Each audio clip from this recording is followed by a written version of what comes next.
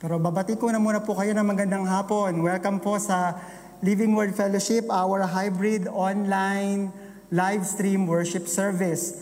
Pagpatawad po ninyo yung mga glitches namin because we're all new here. And we'd like to thank you for coming over.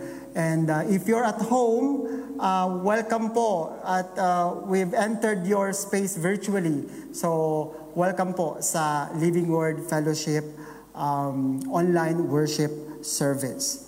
At ngayon pong hapong ito, just probably a few announcements while I'm connecting to the internet here. We have already started our donation drive for those affected by Typhoon Ulysses and Rolly.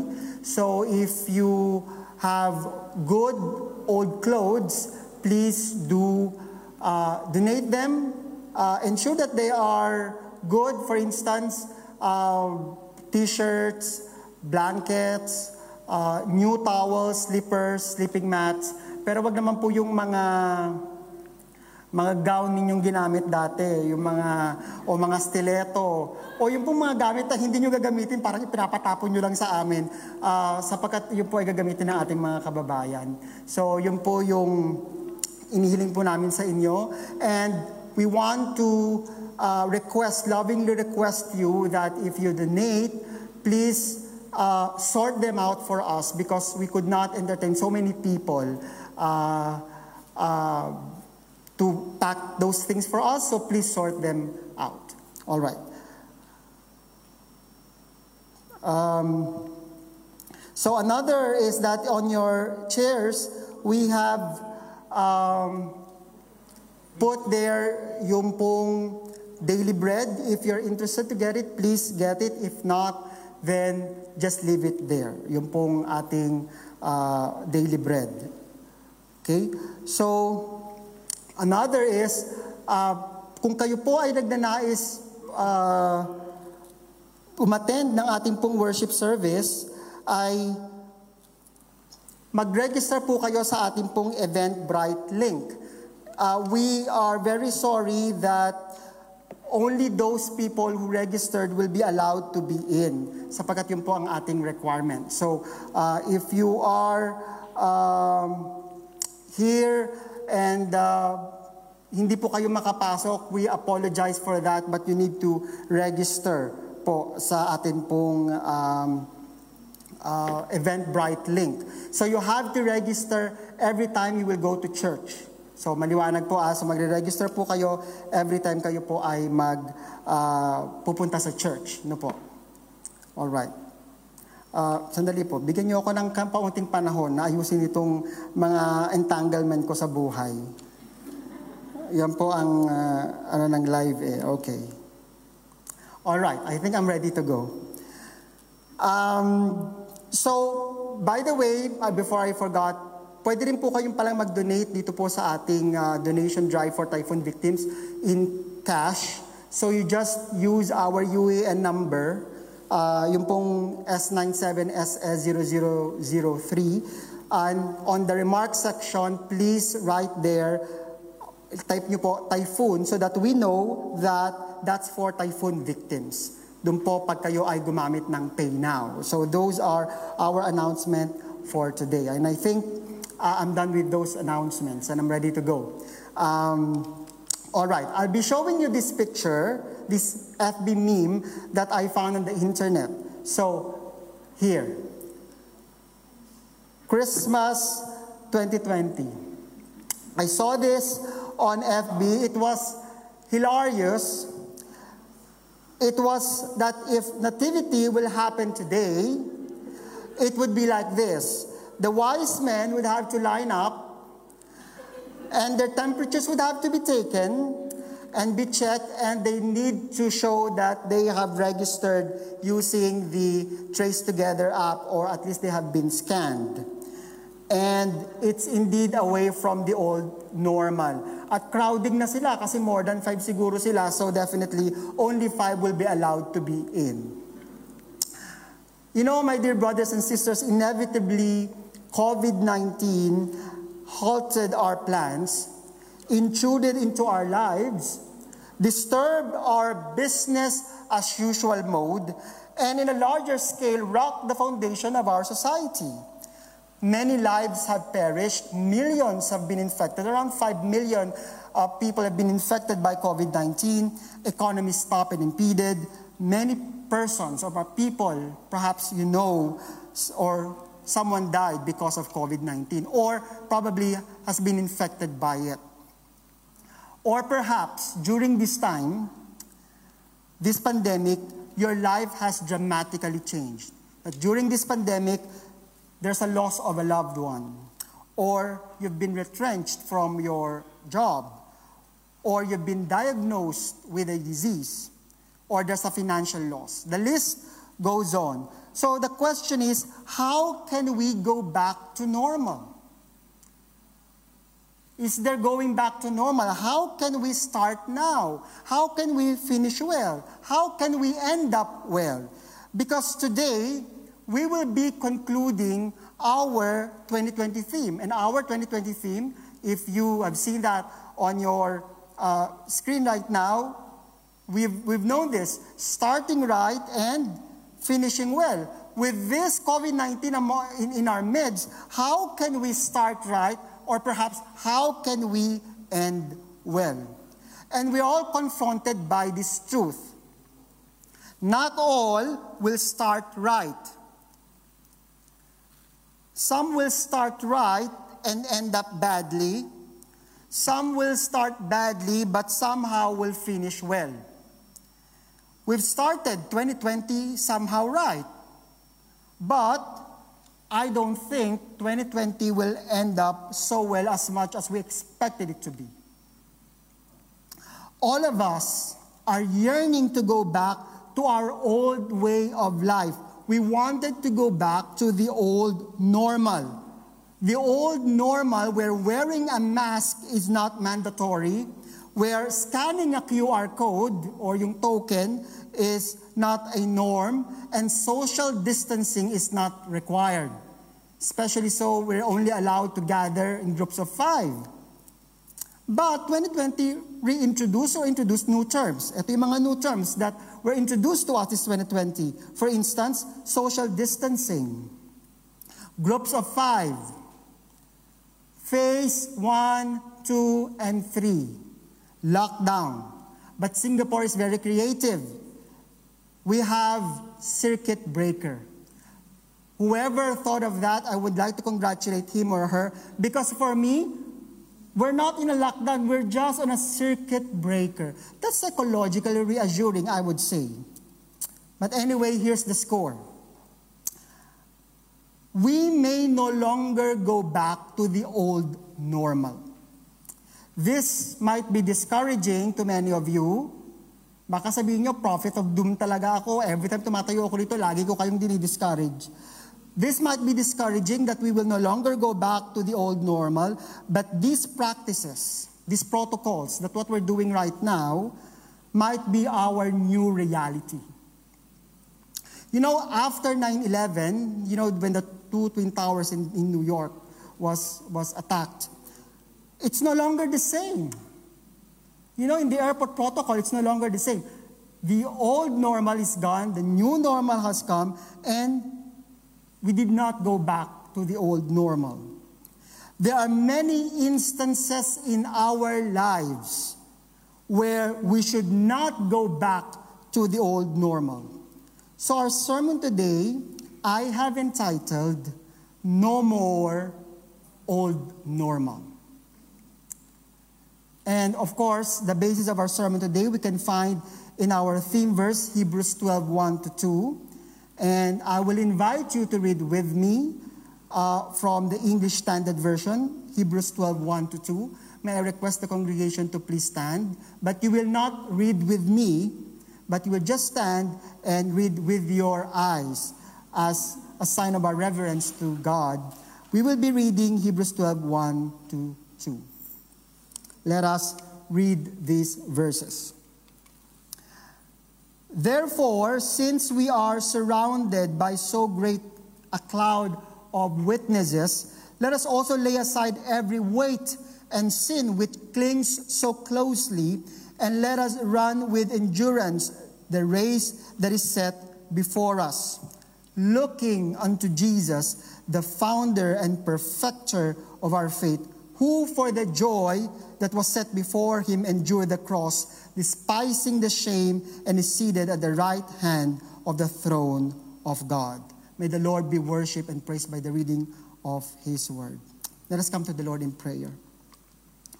Father, we thank you for today that you have gathered us wherever we are, for those who are at home and those who joined us here in church. Lord, we pray that you will be with us, illumine our hearts, open our souls, Lord God, so that we may be receptive of your word. Be with your people today, I pray, in Jesus' name. Amen and amen. Let's all be seated.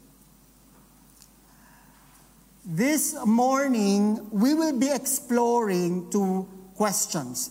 Along with our text, we will be exploring these two questions, and we will attempt to answer them. And I want you to answer these questions squarely and honestly.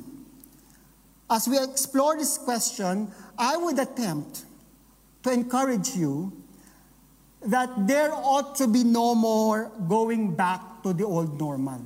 Huwag nang balikan ang old normal. There should not be any old normal anymore. So we will be exploring these two questions with our short time together and answering these two queries. Have we started right? Have we finished well? So I'll be asking, how's your race going? And what is our finish line? What is our goal? So these are the two questions that we will be exploring. How is your life's race going? Kamusta po kayo mga kapatid? Kamusta na mga bes? How are you? How's your race, your journey going? So we would attempt to answer this question. And the second question that we will be answering this afternoon is this: what is your goal? And after we've answered this question, I hope that we will be encouraged not to return anymore to the old normal. So without much further ado, let's answer the first question. The first question is, how is your race going? In our text, we find that it's actually about a race that the writer of Hebrews is trying to tell us. So appropriately, I should ask this: how's your life's journey so far? Kamusta po ang inyong mga buhay? Meron po akong nabasang isang libro way back in college. The book, it's not a Christian book, so don't find it in the bookstore. The book is entitled Illusions by Richard Bach. It is, of course, it's full of philosophical and moral musings of the author, but I've read this thought. Ang sabi ni Richard Bach, doon sa kanyang libro na Illusions, ang sabi niya, the simplest questions are the hardest to answer. For example, who are you?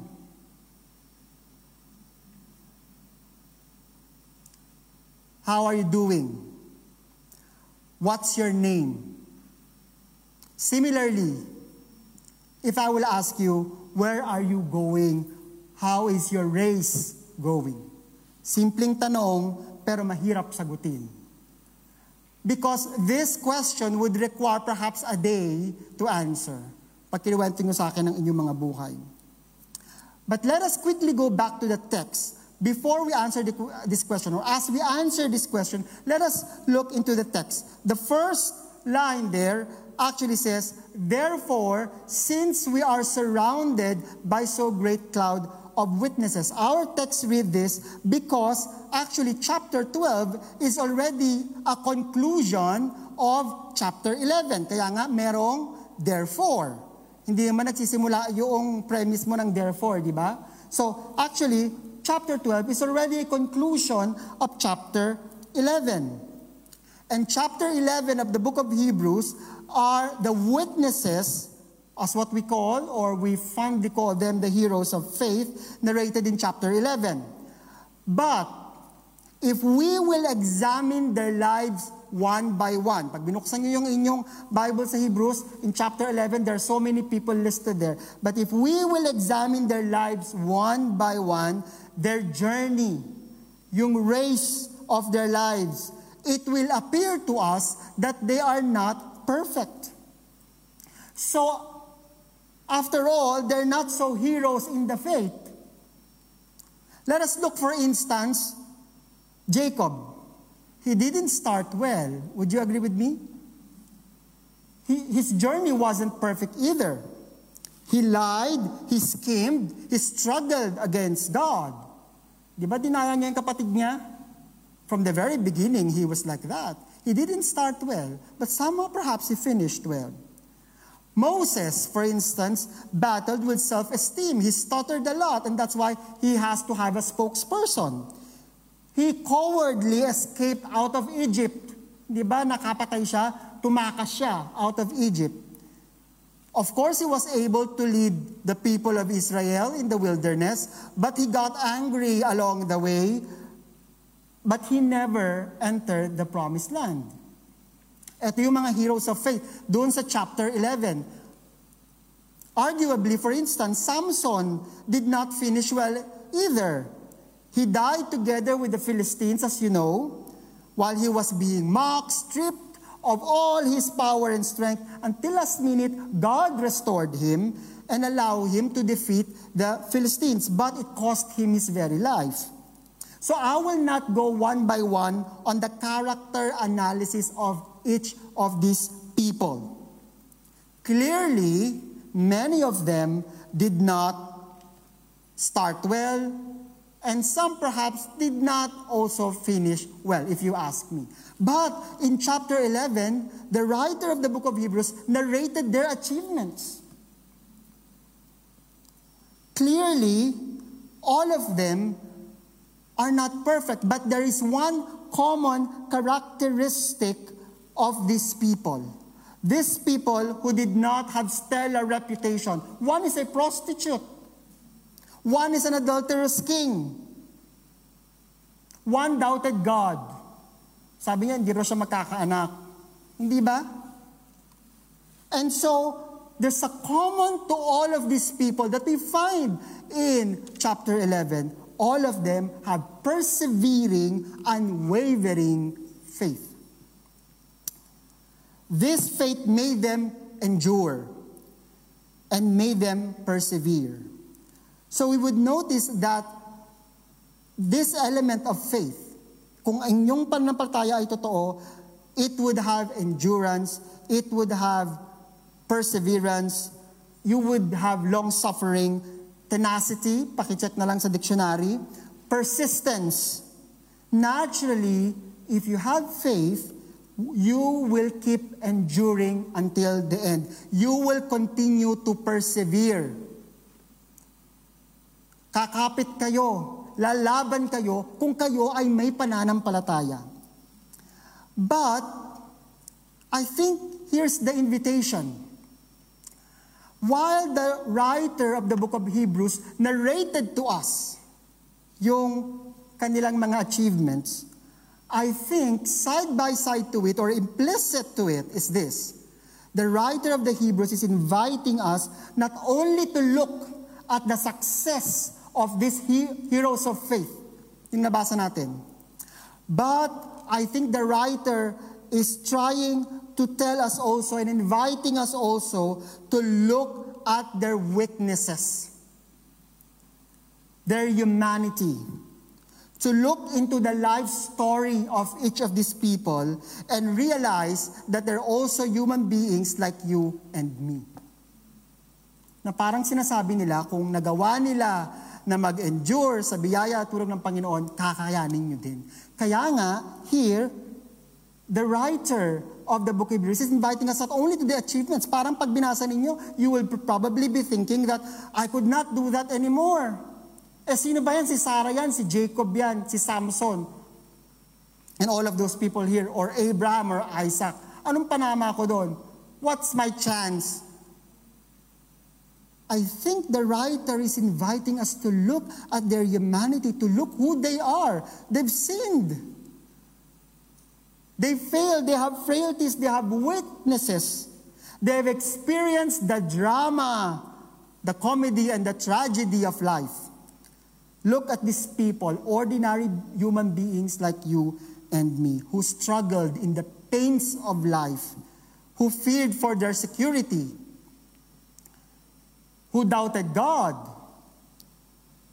one who had a questionable background, who became angry.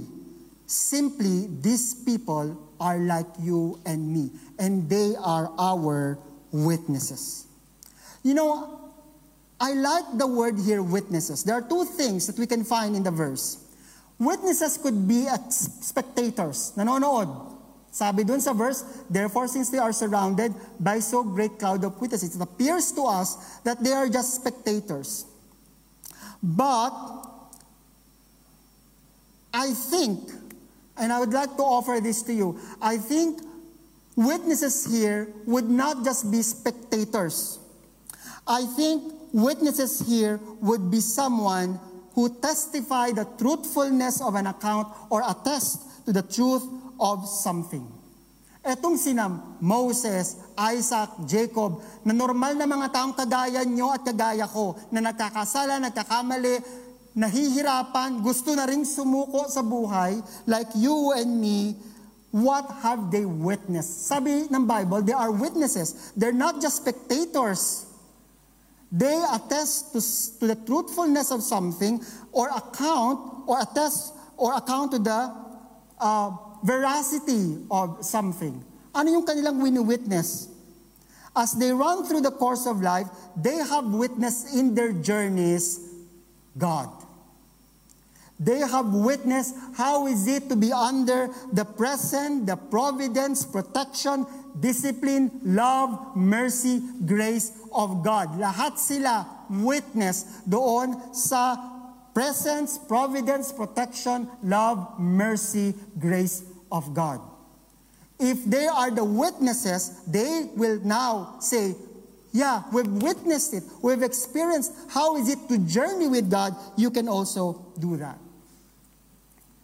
If we will just focus this on our screen here, we could find that these witnesses that we have, ito pong mga witnesses natin dito, these witnesses tell us that it is possible not to be afraid. It is possible not to be discouraged. There will be bad news. There will be famines, there will be hardship, there will be financial loss, there will be death in your life, there will be betrayal. All sorts of things will happen in your life. But this great cloud of witnesses are telling us to endure. And particularly because our life is hard and difficult. Sino po nagsabi sa inyong ang buhay ninyo ay rosy? Na kayo ay masaganang-masagana sa inyong mga buhay. Meron po ba?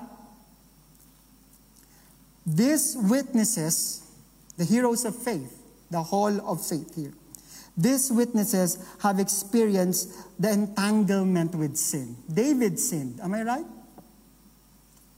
But out of that, he experienced God. Moses got angry, but he experienced God. They experience what it means to be a human being journeying with God. And so, the next line of that verse is giving us this. There's a call of the writer of the Hebrew that tells us to set aside every weight and sin. Every weight and every sin. Now, let us define set aside. Ang sabi ng book, since that you have witnesses who've experienced the presence, the glory, the majesty, the protection divine, and the love and mercy of God, here's my call to you. Ang sabi ng writer, set aside. Set aside would mean give up, give it up, or leave behind. Ano yung i-leave behind? Weight. To set aside every weight. I'll just focus on this for a moment. What are the weights that keep dragging you down? Ano yung mga pabigat sa buhay? Sabi sa Frozen, let it go. Are you in a bad relationship? A weight that keeps you down? Are you with toxic people that making you feel worthless? Set them aside. Let them go. Bakit kayo sasama na sa mga taong wala namang ginawa kundi ubusin ang lakas ninyo? Sama kayo ng sama, wala namang ginawa kundi lait-laitin kayo, lay-layuan ninyo. You know, to set aside every weight and every sin is actually a practical admonition. Napaka-practical ng author ng Book of Hebrews. You know why? Because the call to give up, to set aside, or to leave behind every weight is a call to freedom and liberty. Mapalaya kayo sa mga kabigatan ninyo sa buhay for you to be free from the weight that keeps on dragging you down. Ang mahirap, ito, hindi naman lahat ng weight natin, not all of the weight that we have in this world can be given up or be left behind. Do you agree? Bakit? Sapagkat minsan ang ating kabigatan, the weight that we have, are actually people.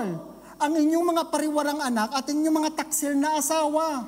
Ang inyong mga kabigatan sa buhay. Paano mo i-let go yun?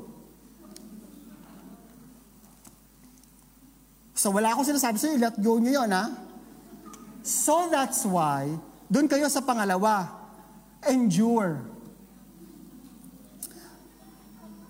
Gusto kong kausapin, anyway, FB Live ito, di ba? Iparinig ito, kakausapin ko yung, anyway, may pagkakataon ako, kakausapin ko itong mga anak ninyo. Sapagkat since nakabigatan nyo sila sa buhay, let me talk to them. Alam nyo mga anak, yung mga nanay ninyong naririto, they were here and they went here because they wanted to exchange a bright future for you. Huwag niyo naman sana silang sisihin na kasi wala ka dito, you left us, oh, we need you, Your parents have left you because they have noble cause and reasons of leaving you behind. Huwag naman sana po kayong maging pabigat masyado. Kung gusto ninyo mga anak, bumalik ang nanay ninyo from Singapore to the Philippines, magtapos kayo ng pag-aaral. Hindi yung 15 years, high school pa rin kayo. Tapos isisihin nyo magulang ninyo. Tama ba yun mga anak? O, ayun.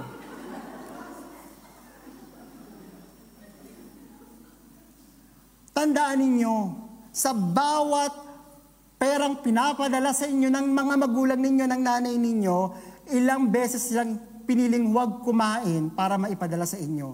I'm quoting anak. And sometimes, yun ang ating mga common problema dito. Hindi ba? Mga anak, your parents here, your moms here, are not doing a grand time. Ngayon, kung nakikita nyo naman sila, sorry, I'll be taking much of a bit of time. Pero diretsahin ko na, since naka-FB Live naman eh. Ngayon, kung nakikita naman ninyo na nagpapapicture yung mga nanay at nanay ninyo o tatay ninyo na kumakain sila dito sa church or they having a great time, please allow them. That's the only time of the week that they will be smiling and probably laughing or having a time for themselves. Because Monday to Saturday, they're working. Saan sila magpapapicture? Habang inugasan nila yung mga behind ng mga bata? Or habang nagkukuskus sila ng labada? Come on, mga anak. Minsan kayo pabigat eh. Huwag kayo mag-stay sa high school ng 15 years.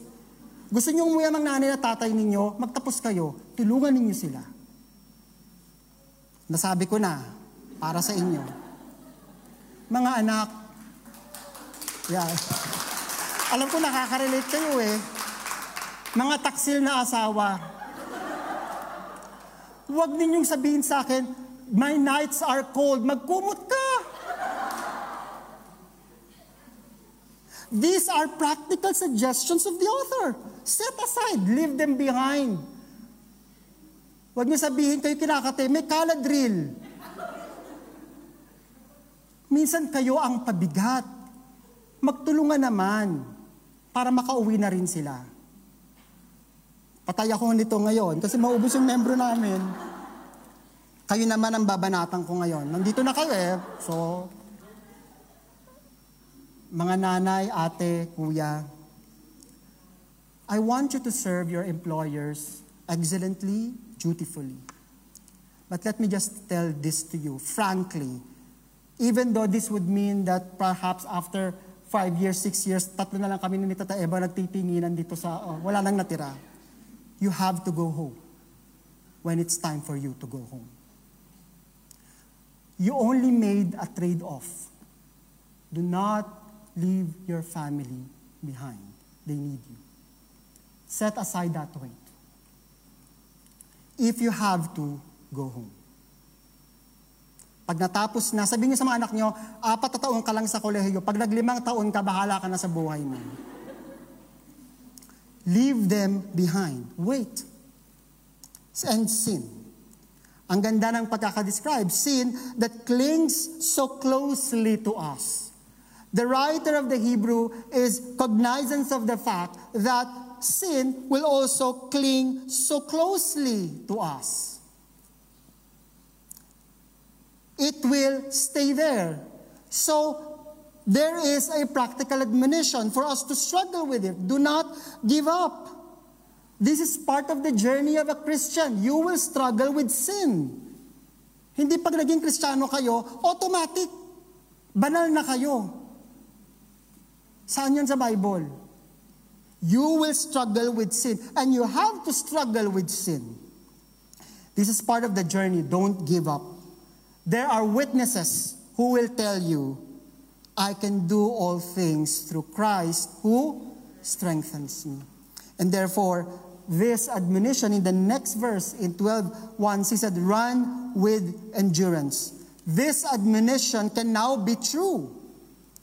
The race that was set before us, it is possible to run this race. It is possible to set aside the weight. It is possible to set aside our sin, or to give it up, or to surrender them, or to be victorious with our sin, because someone can testify to you they have done it through the grace, the providence, the mercy of God. You can too, by the power of the Holy Spirit, can set aside that weight and give up your sin. The call is to run. Never give up. Huwag susuko, mga bes. Now, going back just to this cloud of witnesses, we can see that these people I've mentioned have one thing in common, and they have journeyed with God. And this is what they have experienced. They have experienced life in full. The life in full that was promised in Jesus in John 10:10. Ang sabi ng John 10:10, the thief comes only to steal and kill and destroy.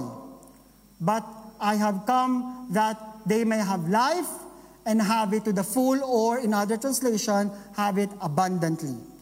Do you agree with me with that? Amen? All of us wanted a life in full. And these witnesses, these people, have experienced a life in full.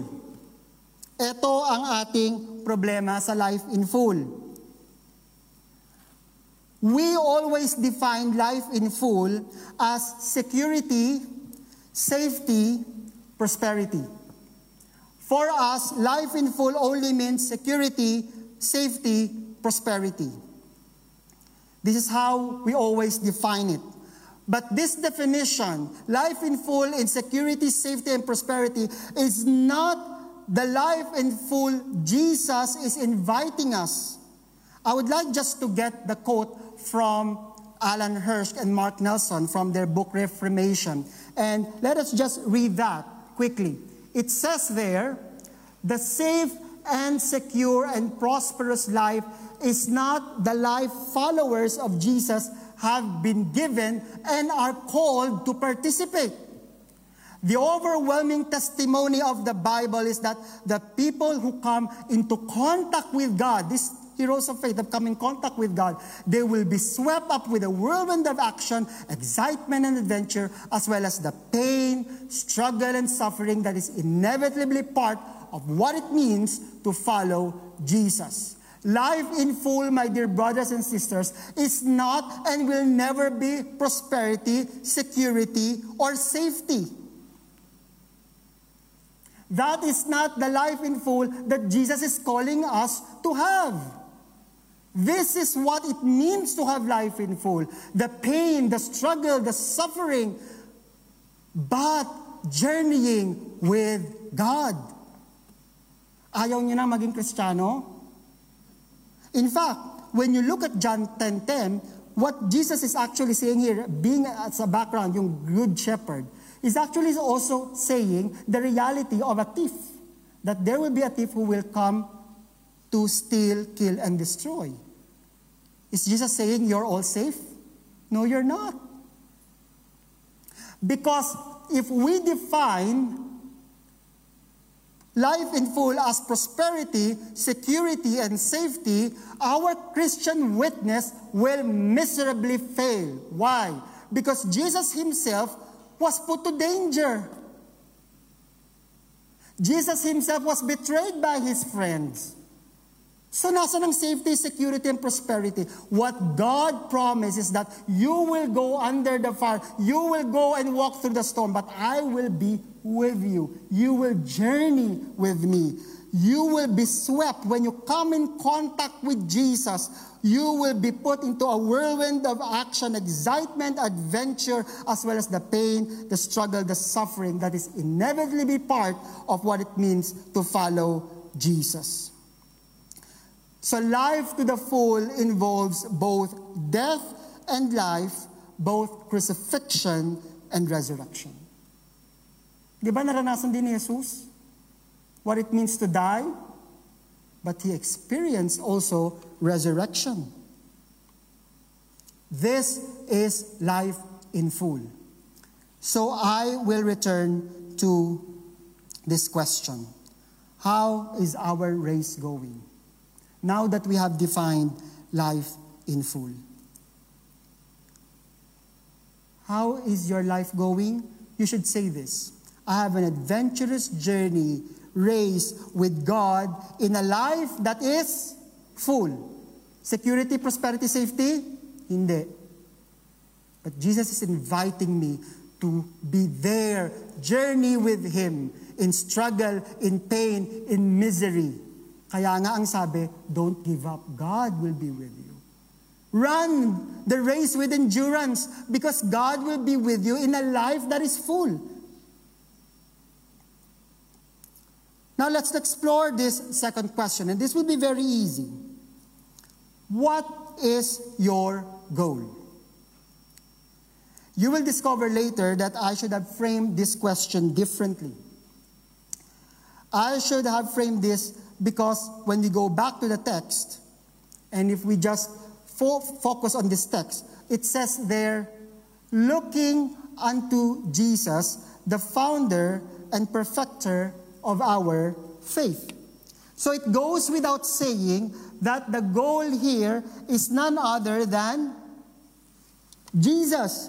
Jesus is the goal. In fact, I deliberately left out the question, what is your goal? Because I should have asked, actually, who is your goal? The definition of our race, my dear brothers and sisters, is not safety, security, or prosperity. Never. Of course, God will bless us. Sino bang hindi gustong mabless ng Diyos? Of course, we will experience that too in our adventure, in our journey. But it's not the defining moment of our Christianity. The definition of our race is to be Christ-like. And the finish line is Jesus. This is about Jesus, not about yourself. Yan ang problema sa ating theology. The theology of self-centeredness. This is about Jesus being exemplified, manifested in our lives. But for you skeptics out there, you would say, so everything about Jesus, nothing about me. Yes, nothing about you. This is a wrong perception of our theology of Christianity. In our youth spiel sesh, someone asked along these lines, not really the exact question, but they asked this during the youth spiel session. They said, Why is it all for the glory of Christ? Because we always see that when Christ seeks for His glory, it's a self-adulating, self-glorifying, parang selfish glory. But this is what I am telling you now. And I'll be asking you this question, and I want you to answer this question. I will not insult your spiritual intelligence by answering this for you or spiritual maturity, but I want you to answer this question in your heart. Why is Christ's glory good news to you? Bakit mabuting balita sa inyo o para sa inyo mga mananampalataya ni Jesucristo na si Jesus ay madakila, makita sa inyong buhay? Bakit siya mabuting balita sa inyo? Why is it good news? Why is Christ's glory, exaltation, good news to me? If we truly understand the work of Christ, if we truly belong to Jesus, the glory of Christ, His humanity, should be good news to us. If our goal is Jesus, and this God-man will be glorified and exalted, and I am one with Him, and He is the source of eternal joy and wonder, and I am part of Him, I am partaker of His nature, what does that mean to me? Why is it good news to me that Jesus will be glorified? If I belong to Jesus, why is it good news to me that all the glory of this world, all the praise of the earth should belong to Jesus? Why is it good news to you? And why it should be good news to you and me? Sagutin po niyo yung tanong na yon. Why is it good news to me that He overcome the grave, He triumphed over sin, and seated at the right hand of God in the last verse? Why is that good news to you? Why is it good news to you that Jesus became a human being, suffered on the cross? The cross, the emblem of suffering and shame, di ba? Why is it good news to you? Why is it good news to us that Jesus will be eternally glorified and worshipped? Why is it good news to you, people like me who are doubting, wondering, sinful, searching, persevering, about to give up person? Why is it good news to you that Christ will be glorified? Bakit siya mabuting balita sa inyo? Meron na kayong sagot? Sagutin po ninyo yun sa inyong mga puso. And let us focus, and sabi ng Bible, let us look unto Jesus. And I would just like to quote N.T. Wright in his book, Simply Jesus. He said, if you want to know who God is, look at Jesus. If you want to know what it means to be human, look at Jesus. If you want to know what love is, look at Jesus. If you want to know what grief is, look at Jesus. And go on until you are not just a spectator, but you're actually part of the drama which has Him as the central character. Looking unto Jesus. If you want to know how it means to walk with God, to have a journey with God, and to walk and to know where you're going to, look unto Jesus. Huwag kayong kung saan-saan tumitingin, kaya tayo nahihirapan eh. Kung saan-saan tayo tumitingin. And of course, the drama here is not the drama that we understand. Drama means the play of life. Di yung drama sa radyo. He is the character of this story. Why? Why we have to look unto Jesus and endure and persevere and run the race of life? Why do we have to look on our goal? Why? Because Jesus is inviting us to a life that is full. He is inviting us to endure because there's a reason to endure. Ano ang reason to endure? For the joy that was set before Him. It was joy. Laban lang mga best sapagkat mayroong joy, may ligaya na naghihintay sa atin. There is joy in God, there is joy in Jesus. For the joy that was set before Him endured the cross. Jesus was able to endure the cross because of the joy that was set before Him. You would be able to withstand all the pain and the struggle of this world because there's a joy that was set before you. I want us to focus on that, joy. I want us to look at that scenario. What is joy? Now, this joy, my dear brothers and sisters, is founded, established, perfected, and realized only through and with Jesus Christ. Yung joy, hindi pwedeng separate kay Jesus. You can endure the pains of life because there is joy. And so, we will be answering the last question. Who is your goal? Now, I reframe the question. Who is your goal? My journey is to be Christ-like. My goal is Jesus, an eternity of joy with Him. That is our goal. Our journey should be to be Christ-like. And our goal should be Jesus, because there is joy with Him. So we've answered these two questions. I'll be tying up and I'll be ending. Why there should be no more old normal? Why this no longer old normal? Because the life that you have once lived, the wailing, the bitterness, the weak, the unenduring life, yung mga taong gustong sumuko, that is the old normal. But Jesus is inviting us to the new normal, to journey with Him, to come and taste a life in full with Him. Now that we have defined what it means to have a life in full. There is no more old normal, but a new normal that is ready and set for us to run this race of life. No more the lax, sitting pretty Christian, bench warmer Christian. No more. That's the old normal. No more the old Christian who will just let them go, madaling sumuko, easily giving up. No more. That is the old normal. The person is about to give up. No more. The new normal is a person, a Christian, who is willing to endure for the joy that was set before him, is willing to endure, is willing to persevere, is willing to fight the fight of faith. A Christian who encountered Jesus will be called to a life in full.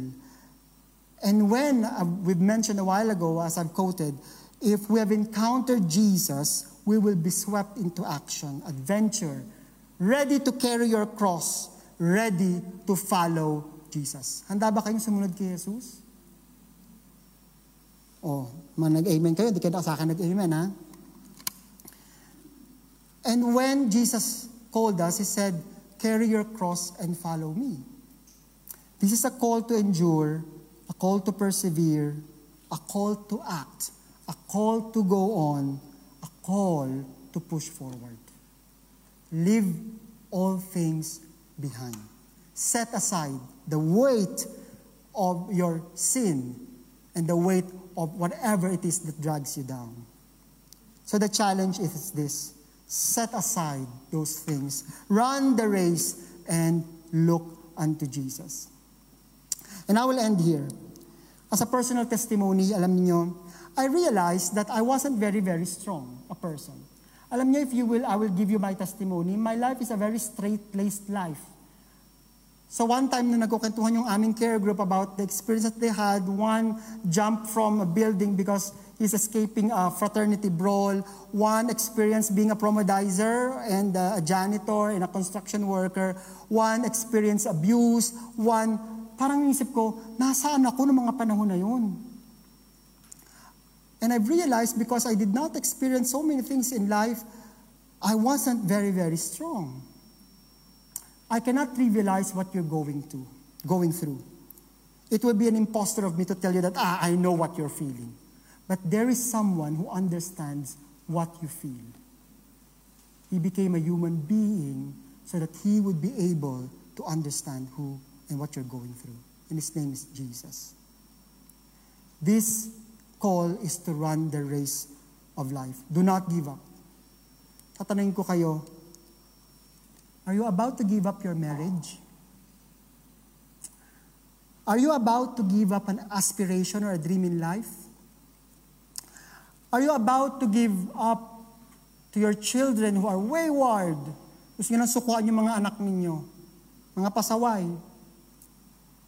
Are you about to give up with your disease? Are you about to give up to your endeavors? Are you about to give up struggling with sin? Are you about to say, I won't run the race anymore? I want to give up.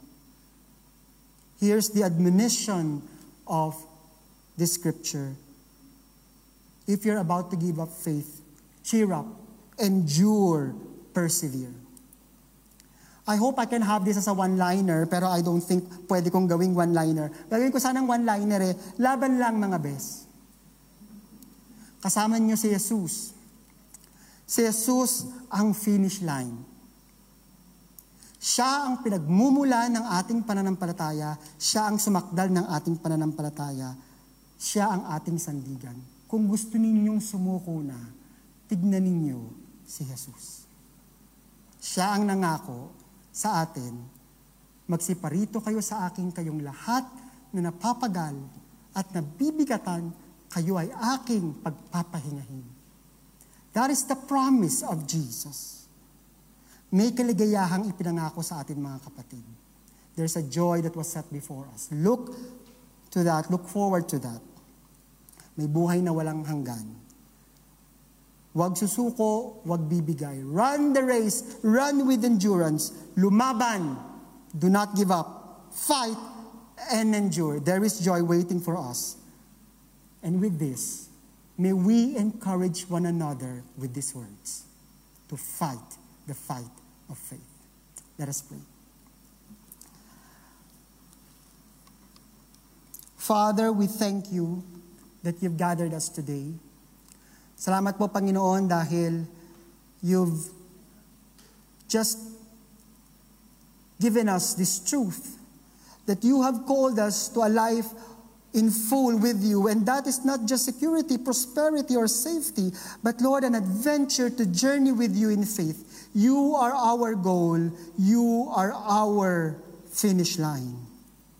And so, Father, today, be with your people. I don't know what they're going through. Perhaps they really wanted to give up on life. They wanted to give up a wayward child. They wanted to give up on what they're going through. Hindi ko po alam, Panginoon. But now, today, Father, I pray that you will be with them. You will comfort them. And you will always give them the grace that they needed as they go on through this life. Give us the strength to endure, to persevere, to run this run and this life of faith, Father. Palakasin niyo po ang aking mga kapatid sa panahon na nais na po nilang bumigay. Sa panahon na nais po nilang sabihin na, Lord, I cannot do this anymore. I could not continue anymore. This is so much. I wanted to give up my marriage. I wanted to give up my children. I wanted to give up my disease. I wanted to give up everything, my aspirations in life. All of these things, Lord, maaring gusto na sabihin, it's enough for me. But Lord, give them the courage, the strength to run with endurance. And to always encourage them that there is joy set before them. Be with your people today, I pray. And may you bless them wherever they are. And we know that you will give us the strength because we can do all things through our Lord Jesus Christ who strengthens us. We ask this in the name of our Lord Jesus Christ, the founder and the perfecter of our faith. Amen and amen. Let us receive God's benediction. Now may the God of peace who brought again from the dead our Lord Jesus, the great shepherd of the sheep, by the blood of the eternal covenant, equip you with every good that you may do his will, working in us that is which pleasing in his sight through Jesus Christ, to whom be the glory forever and ever. We ask this in the name of our great triune God, the Father, the Son, and the Holy Spirit. Amen and amen. Go in peace, my dear brothers and sisters, and never give up. Thank you very much for joining us today in this church. And by the way, before you go, just leave, because we will have a very quick survey. Just leave wherever you are. If you enjoy Peace and Love Room, just stay. we will have a quick survey. So, but for those of you at home, thank you for joining us today. And please stay tuned again next week, same online platform in our YouTube and Facebook channel. And as we run the race of life that is before us, remember that we should keep loving God and loving His people. God bless you, everyone. See you next week.